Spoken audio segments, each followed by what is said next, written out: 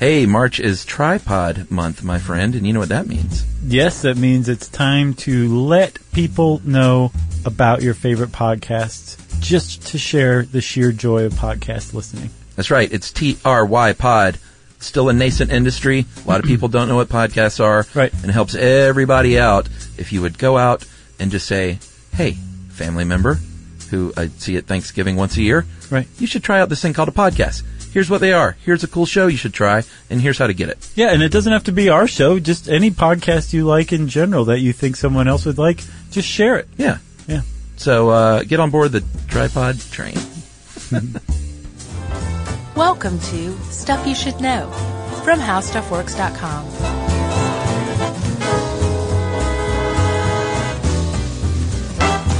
Hey, and welcome to the podcast. I'm Josh Clark. There's Charles W. Chuck Bryant.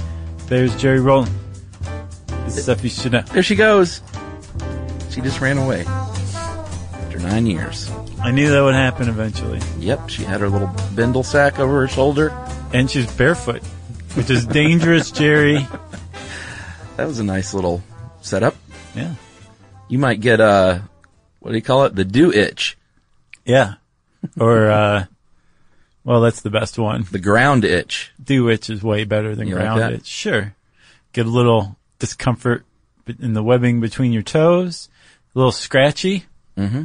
Maybe a few days later, you're like, you're like, is this athlete's foot? No, that doesn't make you cough. Yeah. Plus, you're no athlete. Don't flatter yourself.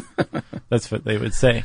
And then you start coughing a little bit, and a few weeks after that, you're just a big dope that can't lift an arm to go stand up and do anything. You have hookworm. Yeah. Yeah, well, there you have it. Were you told as a child, like, you'll get worms? I knew you were going to ask me that because I grew up in the South. Well, no, I mean, I was told that too. I don't remember hearing this stuff. I remember being scared about scoliosis, and I remember being scared about nuclear annihilation. And so was I. And that's about it. That's good. Razors and apples at Halloween. Yeah, which is, as we've covered, not true.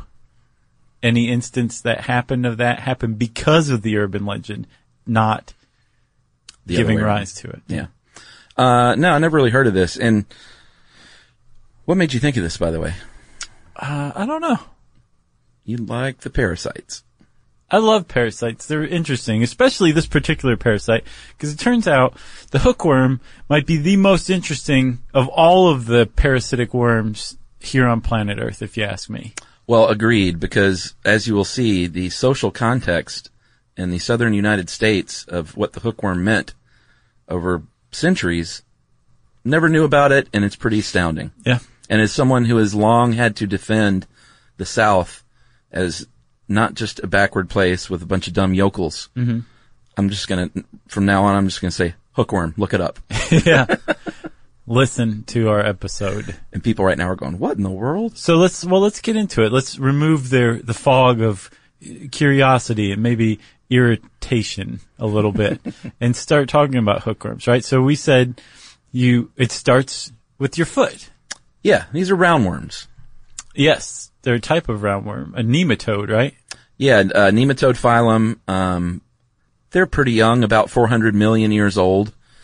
And they have been described in this article you sent most commonly as far as the way they look, as a tube within a tube. Yeah.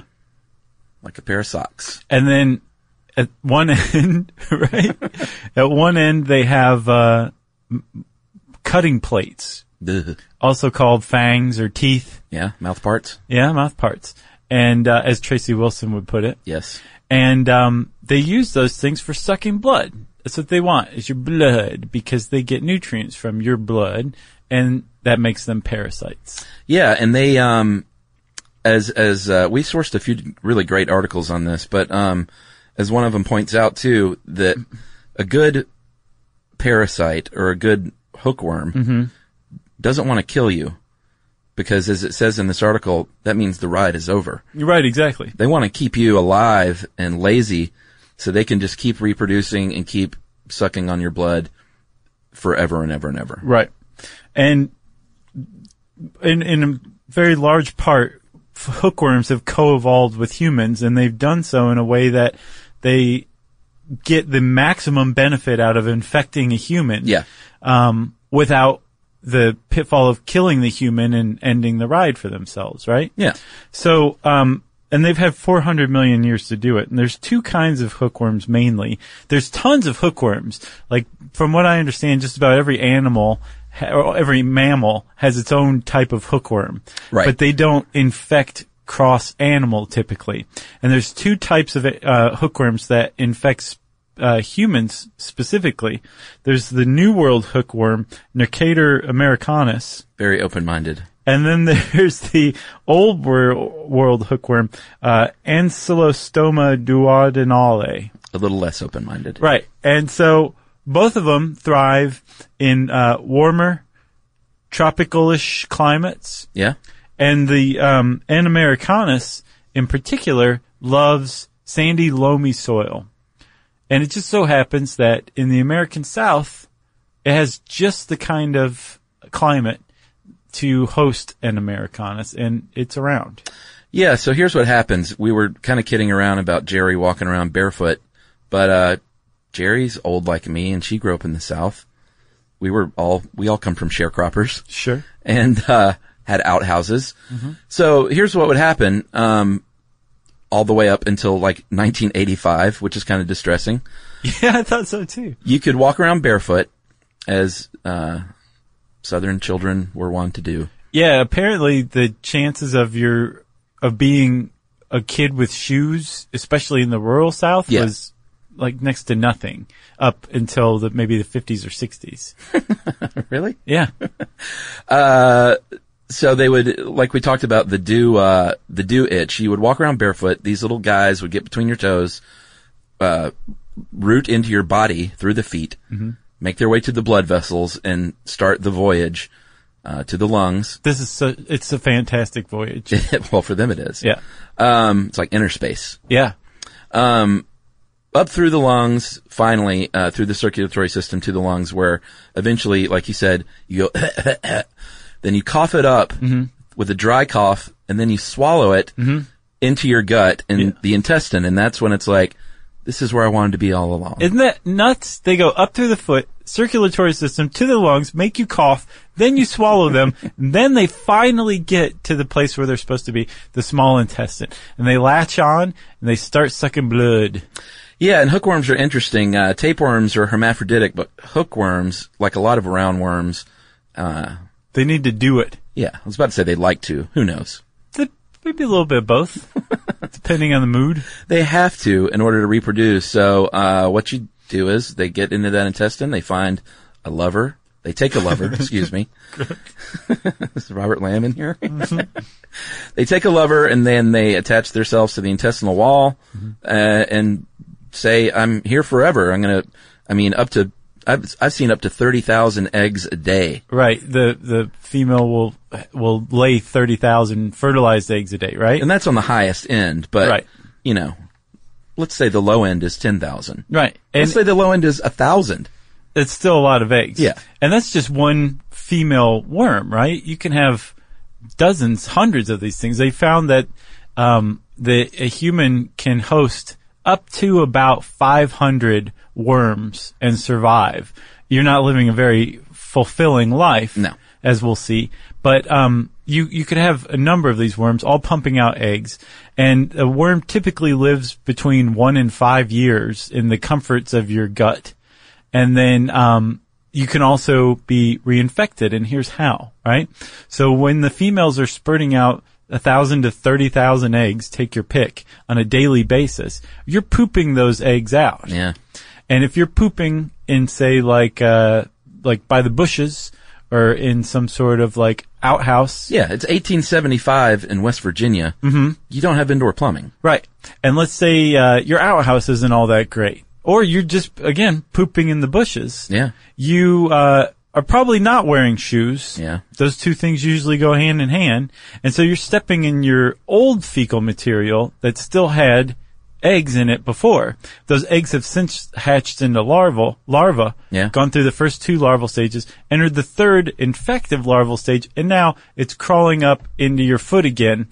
And your what's called worm burden is expanded even further, from 1 or 2 to 10 to 20 to up to hundreds. Yeah, and that's if you just accidentally step in old poo, whether it's like spread around by animals walking around Right. or by the rain. Yep. The chances are exponentially more if you have a good old fashioned poop slinging fight. Sure. you You know? don't want to get hit in the mouth with that. Oh my God. The other problem that, was part of the problem was that, that was the second version of that even, was that, people were using poop as fertilizer. Yeah. Now it's one thing, again, you can't really catch, I'm sure you can catch some worms. I know trichinosis is a problem for humans, and that's a pork worm. Gross. But using, say, horse manure is relatively safe compared to using human manure as fertilizer in your field. Yeah. That's a relatively recent discovery. People were using human manure as fertilizer for a very, very long time. Yeah. And it was called night soil, because at night the guys would come out and clean your privy out and walk the muck, your poop, your fecal material down the street and collect more, and then they would turn it into fertilizer. They would say, release the night soil right before they dumped it. Exactly. And it would be fertilizer, and that'd be great to make your crops grow, but it'd also just contaminate your entire field with hookworms. And then little kids would go out and work the field shoeless. Yep. And they would become infected from that too. So there were all these really great opportunities for people to become infected by hookworms. By great, you mean awful. Right. Yeah. But the hookworm habitat followed a certain line from about West Virginia down to, I think, East Texas. Yeah. And beneath that line, that was the hookworm belt. Yeah, they called it that. And above it, they used human manure for fertilizer too, but they didn't have hookworm. It was in the South that the hookworm was a problem. And it was a big problem, it turned out. Yeah, it just occurred to me, we walked right past maybe the best band name of all time in here. What? Worm Burden. Oh yeah, worm burden is Pretty good. All right, well that's the setup, before we hit you with the social context. So let's take a little break here, and we'll talk a little bit more about my old kinfolk right after this.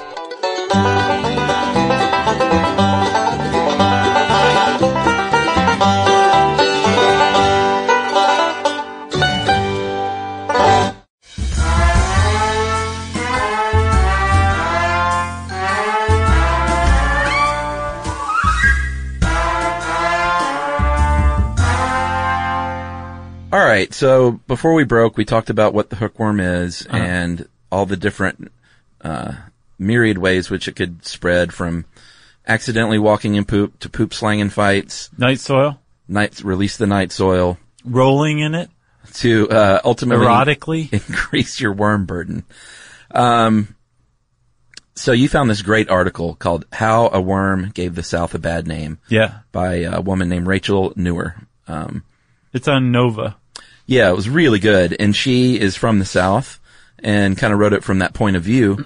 And I get the feeling like me, she kind of has long had to defend the American South as, hey, we're not a bunch of dumb, lazy yokels. Cause that was, for a long time, and still continuing today to a certain degree. Astoundingly. Yeah, that notion kind of exists that if you're from the South, you're kind of slow, you may be a little dim-witted, you may be lazy. Sure. And this was, for white folks, black folks, Native Americans. Yeah.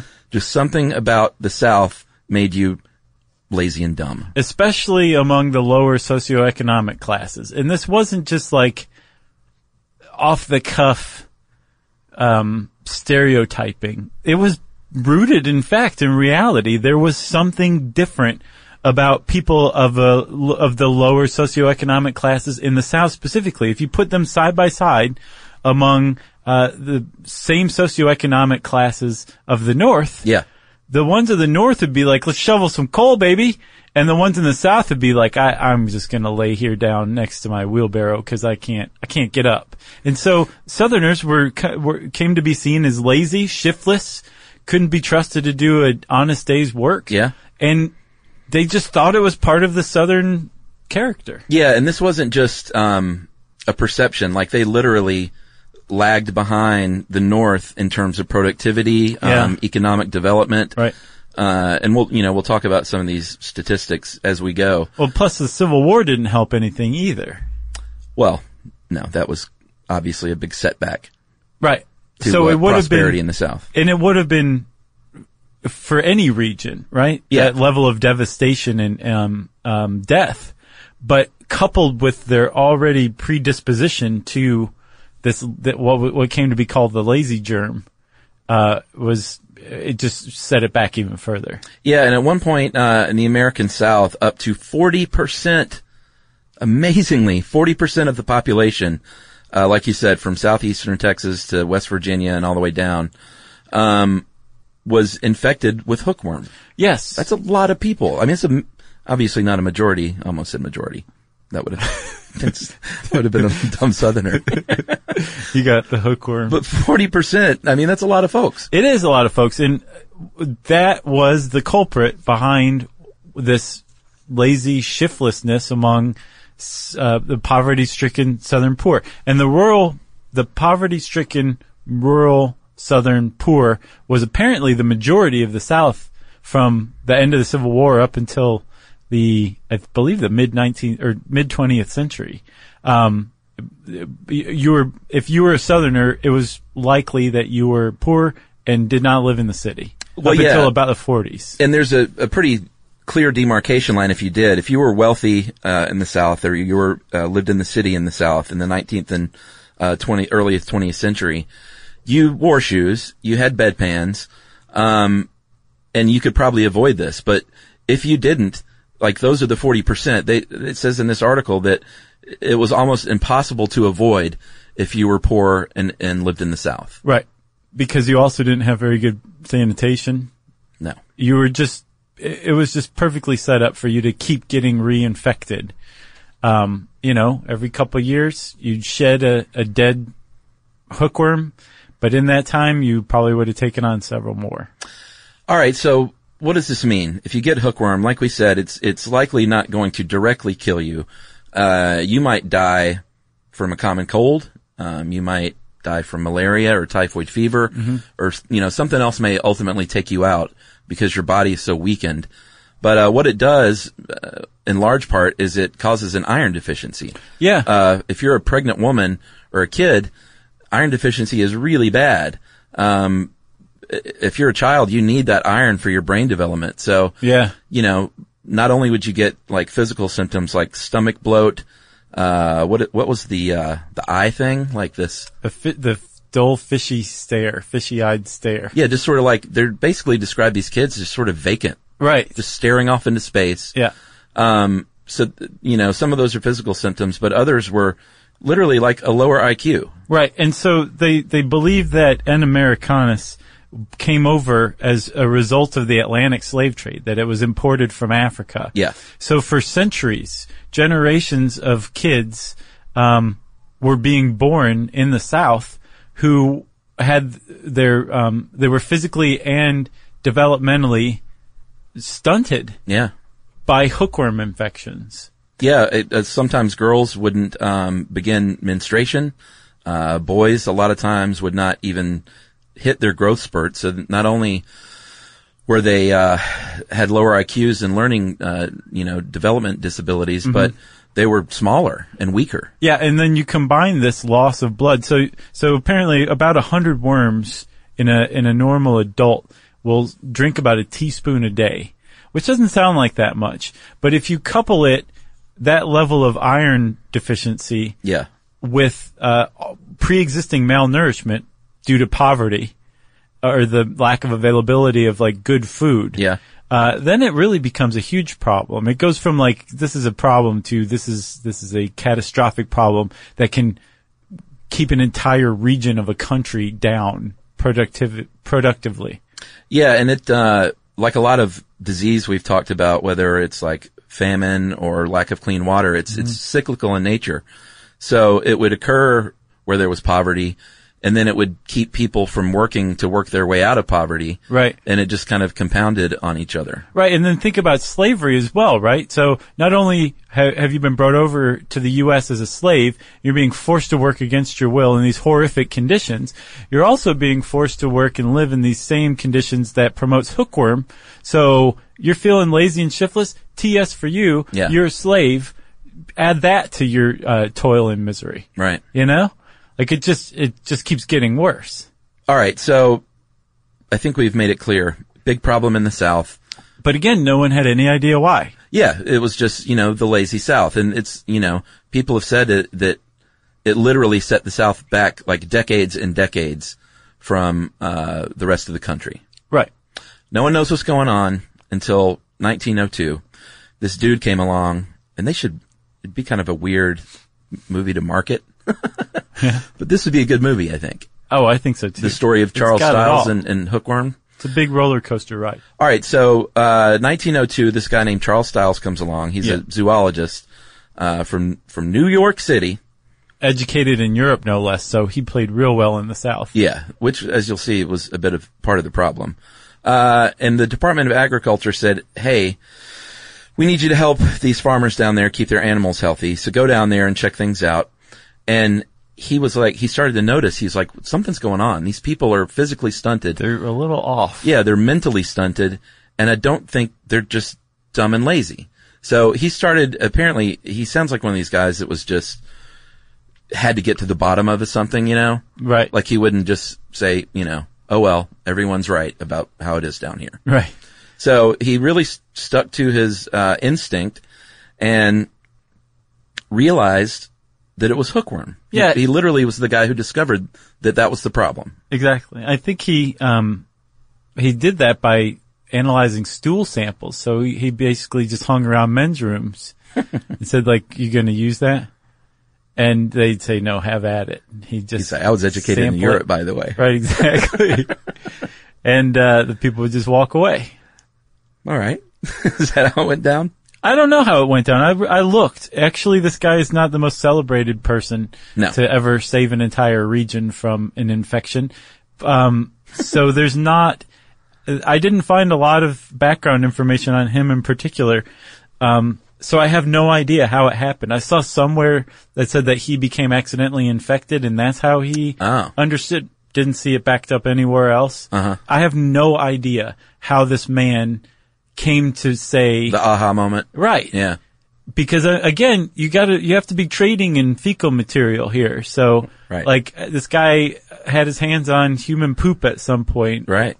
Or thought to look there. I'm not sure. Maybe he was in a good old fashioned poop slinging fight. It makes the most sense that he was, he's like, something's wrong. Tweet. Oh God. Oh, it's a worm.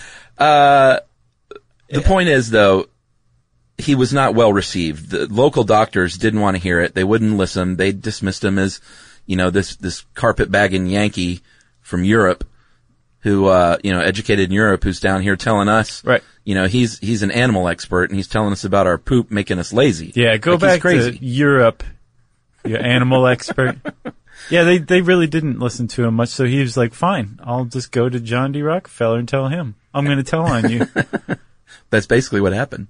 Yeah, Rockefeller this is at the time when income inequality was about at the levels it was now, and the wealthy industrialists of the age were really, really worried that they were going to have the social order overthrown by angry people, so they invented philanthropy, right? Yeah, this is back when they worried about that kind of thing. Right. And Rockefeller said, well, we can't do anything to actually support the problems that capitalism creates, because then we'll just be drawing attention to the fact that there are major problems with the capitalist system. Yeah. What else can I support? And he heard about Stiles, and Stiles took a meeting with Rockefeller and some of his higher up friends. And apparently at that meeting, they closed the deal. Like, we're funding this thing with $1 million right out of the gate, which is about $26 million today. And they set up the Rockefeller Sanitary Commission for the eradication of hookworm disease. That's right. But despite the fact that they were trying to help Southerners, not only with a medical issue, but to advance themselves as a people. Right. Again, the Southerners, they didn't want a light being shown on this problem. Right. Because it's gross, and it has a stigma, but they didn't want, again, they didn't want these Yankees coming down there and saying they can fix you. Right. You know? And Rockefeller said T.S. He said, I've got an oyster dish named after me. Maybe the best oyster dish besides raw. I'm glad you said that. Should we take a break? Yeah. All right, we're going to come back and talk a little bit about the road to eradication right after this.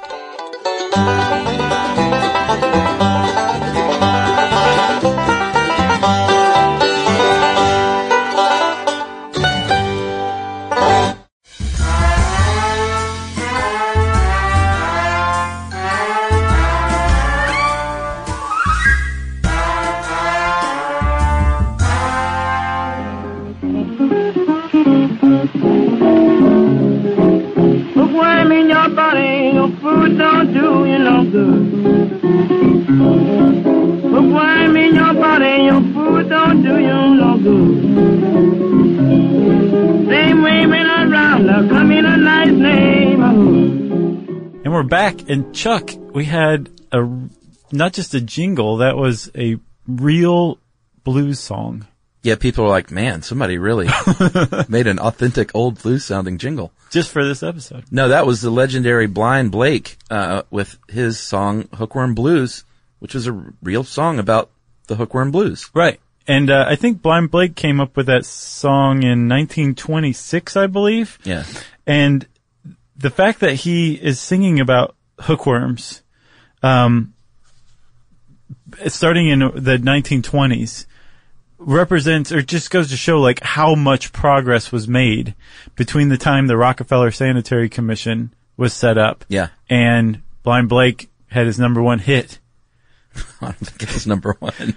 And in between that time, for promoting this idea that there was such a thing as hookworm and that it was a real problem.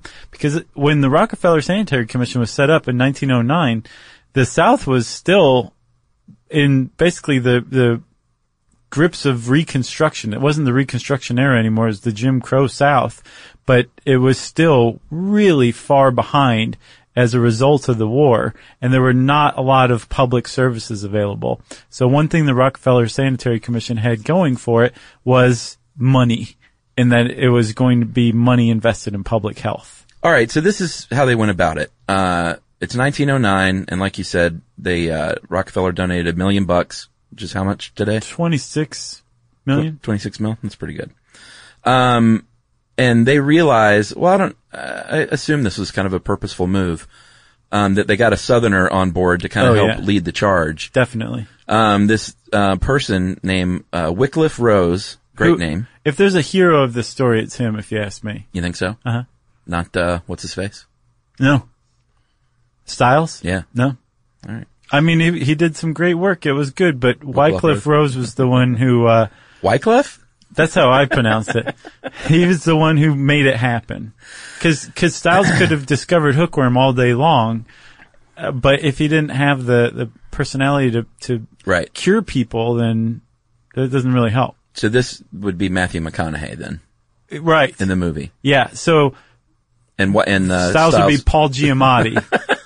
And this is McConaughey coming in now. So they get this Southerner, he's from Nashville, on board, to run the organization. And they had this approach where they would go to a town, they would go to a town in the South with these doctors, but before they did that, they would start this, campaign, like an awareness campaign, in schools to get, and as I think we talked about in other things, you get the kids on board in schools and they kind of help get the parents on board. And they started this campaign to tell children about what's going on. And the kids would, in turn, hopefully, go home and tell their parents, like, you know, Ma, Pa, I ain't dumb, I got the hookworm. Right. Look, my poop is wiggling away. Exactly. And, it was, you know, they had a challenge in front of them because, you know, you gotta poop in a bag or something and give it to your teacher. Your teacher. And entire schools, these one-room schoolhouses were infected. And this one kid they talked to, later on said, well, he was a kid at the time. Well, yeah, he Right. was scared. Like he said he had constipation for a week. He didn't want to, you didn't want to have hookworm. I don't want my teacher to know me in this way. Yeah, pretty much. Or I don't anyone want to give know my me teacher this a way. stool sample. Boy, yeah. Oh, never mind. But that was the whole setup, right? Yeah, yeah. I mean, like there was a public information campaign. That was part of it. There was community involvement. That was a really big thing that Wycliffe Rose started. He said, we can't do this without the support of the local community. Yeah. So they built networks with like doctors and local health boards. They got the schools involved. And it became a community thing, right? Yeah, so once you had the public on board, they would set up these clinics, not permanent, these kind of temporary clinics, and it was kind of a big deal in the town. It said that they would treat it like an event, and people would bring picnics. I don't know if that's a wise thing to do at a hookworm clinic, Right. But they would bring picnics, and it says in here that some people even wanted to get married in the hookworm tent. And I was like, that seems weird and kind of like kitschy, but then I also was like, I'll bet a lot of these people have never seen a tent before. So they were like, this is our one chance. To just stand under a tent. Yeah. Can we get married in the hookworm tent? And so, there'd be this public information campaign leading up to the day of the Hookworm Day, you can just call it. Yeah. And a young they would elect doctor. Miss Hookworm Right. to lead the hookworm parade. a young doctor would ride into town on horseback, and he had a microscope and everything. He would, there was a couple parts to it. There was, the sanitation lecture, Yeah. which was, here's how you guys are getting hookworm. Uh-huh. Here's how you build what's called a sanitary privy. Yeah, like they couldn't give him indoor plumbing, but they could at least teach him how to have a nice enough outhouse. Right. And there's some very, very simple principles. One is like, don't dig your, latrine down until you hit groundwater. Yeah. Don't let it go out into the stream. Uh-huh. Make sure animals can't get into it and like spread it around. Have a good door. Make sure your feet aren't standing in the same pit that you're pooping in. Just really basic stuff, but like that was a big part of it, right? Yeah. And then also explaining how the infection process worked, right? So, because they understood very early on, that yes, you can get rid of hookworms fairly easily, but you can also get reinfected fairly easily. So they had to get that part across as well. Yeah, and like, again, you can't buy everyone shoes, but you can say, maybe don't play near the outhouse. You gotta stop the poop slinging fights altogether. Yeah, they just have to be gone. Yeah, Thing of like, the past. That's the number one thing. They were part of the salad days. And then the sample analysis would begin. Yes. And the poor doctor would just look with his microscope at each poop sample and say, pass, fail, pass, fail. Well, and if the bag was vibrating, they didn't even have to look. Yeah, like that cheese in Sardinia, I think. Oh, yeah. With the maggots, the maggot cheese. Uh-huh. Didn't we talk about it in the maggot episode? Or the Surely cheese we one. did. Or both. So, if you were found to be infected with worms, you would get a very simple, pharmaceutical treatment. Really simple. Yeah. There's this extraordinarily toxic stuff called, thymol. Yeah, THYMOL. Yeah, and it would kill your worms. Yeah, and it could also kill you if you took it with the wrong combination of foods or alcoholic beverages. Yeah, you wanted to avoid alcohol and fats and oils on the day you took it. And then you would follow your dose of thymol with Epsom salt, which would remove the thymol from your body. Yeah, and they said at some point, you know what, that stuff is super toxic, so why don't we replace that with something called carbon tetrachloride. That must be much better. No, it was also very lethal. I guess they just, at the time didn't have anything that wasn't also dangerous to take. Right. And that did the trick. And the fact that the Epsom salt would get rid of it, I think, helped quite a bit. Yeah, so the great end of this story would be if the Rockefellers' money was well spent and 5 to 10 years later they eradicated hookworm in the South. Ta-da. But that didn't happen. It was successful in a lot of ways, awareness kind of being the chief way, but as we said a few times, reinfection is kind of the biggest problem. Right. Like they might have gotten rid of a lot of hookworm, only, to have these kids who couldn't help but have their poop slinging fights. Right. And then get hookworm all over again. Exactly. And so, but if you go and read the Rockefeller Foundation's, rundown of that program, they basically say it was this one guy who lobbied hard to just move on.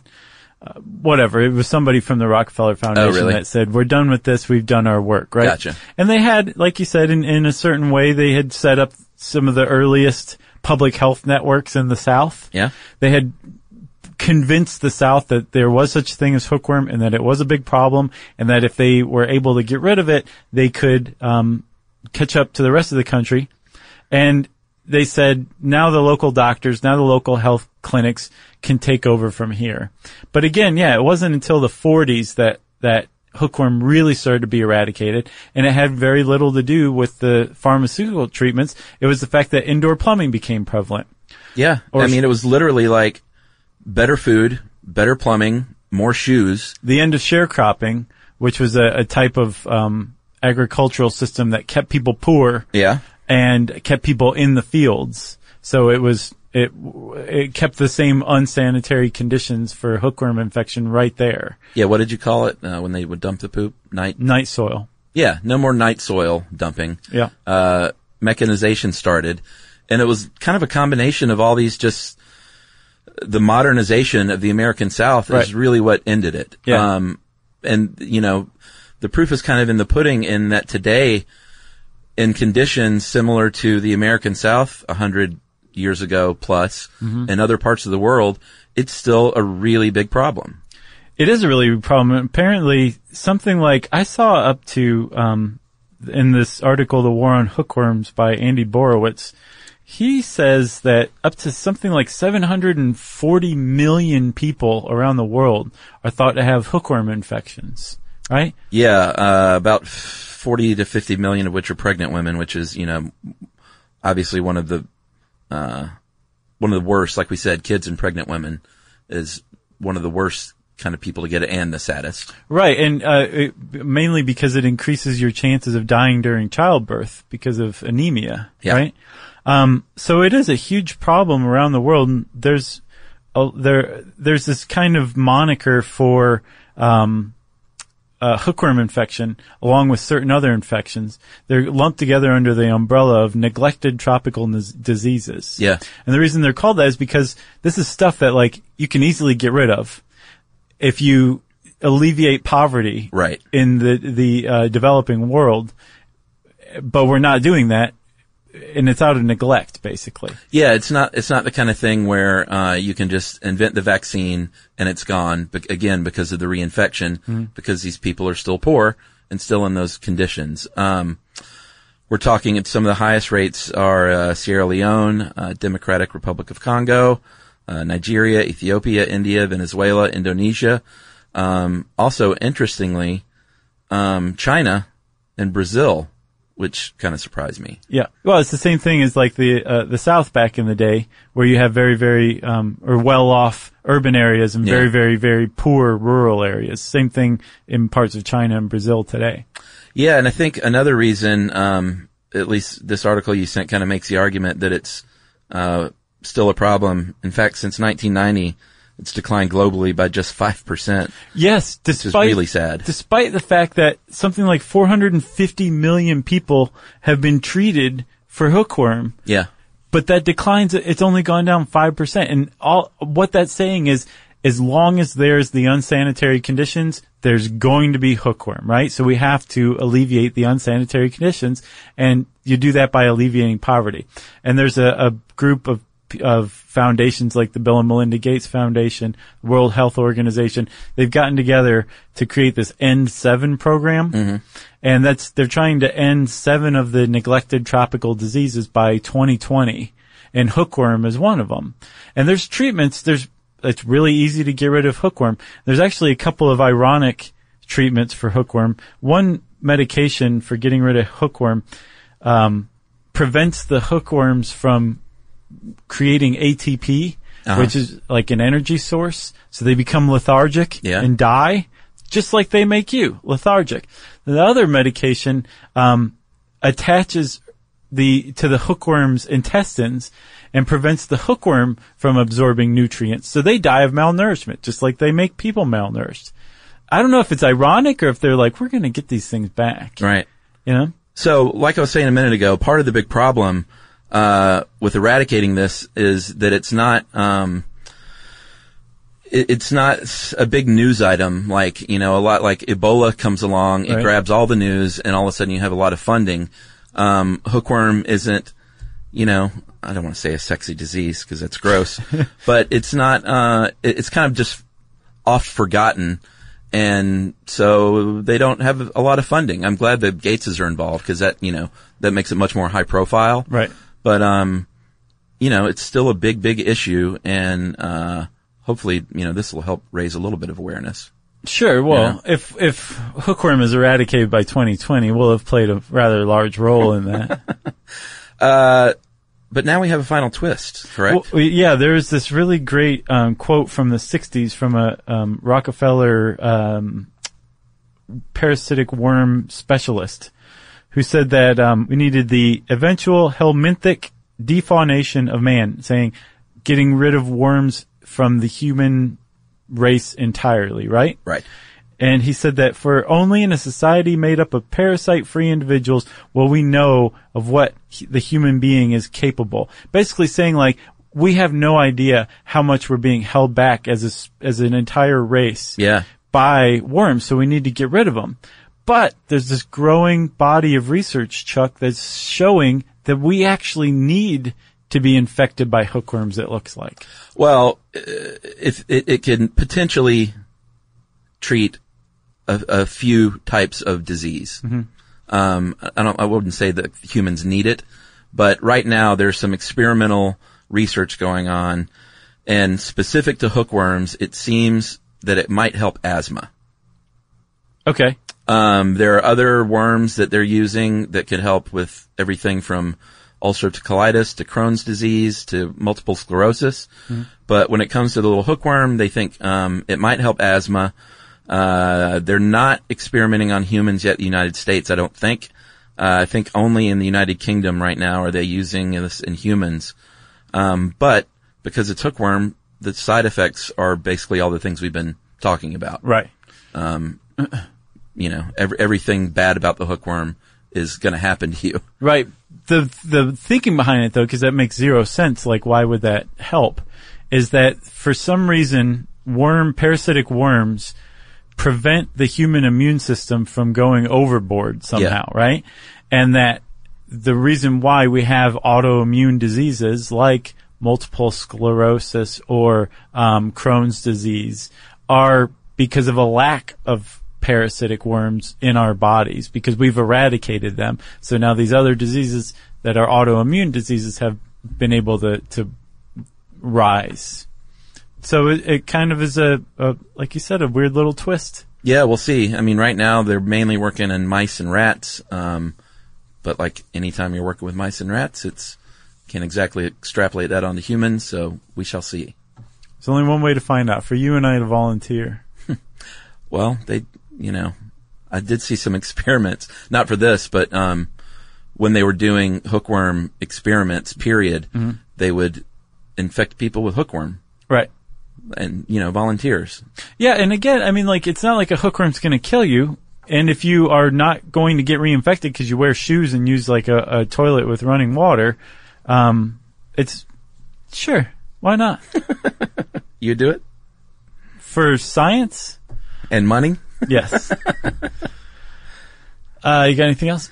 I do not. Well, we want to recommend the articles How a Worm Gave the South Bad Name by Rachel Newer and War on Hookworms from Andy Borowitz. They're both well worth reading. And since I said they're well worth reading, it's time for listener mail. All right, I'm going to call this follow-up from a very sweet couple I met at the airport. I think I talked about them after I think the Midwestern tour, or no. It was Louisiana, New Orleans show. Okay. I met this very nice couple who had been to the show. They were, I think, one of our more veteran and wise listeners and show attendees. Okay. They were wonderful. And they stopped me in the airport, and we talked for a little bit, and this is from them. Hey, Chuck. I wanted to follow up after the show in New Orleans. We talked to you at the airport while we were waiting for our flight back to Minneapolis. You were very gracious talking to us when we had clearly interrupted you on your way to do or get something. Probably had to poop. We told you our new hobby was going and following you guys around the country and making vacations that out of your shows on tour. Remember that? Mm-hmm. But we haven't made it to a live show since. We haven't done a lot of shows since that. Oh, that's true. Well, we've done a handful. We've both been slacking. Both parties. Yes, but we're going to hit the road for some shows later this year, by the way. Sure. Stay tuned for that. So you and Josh did, however, inspire us in our new venture.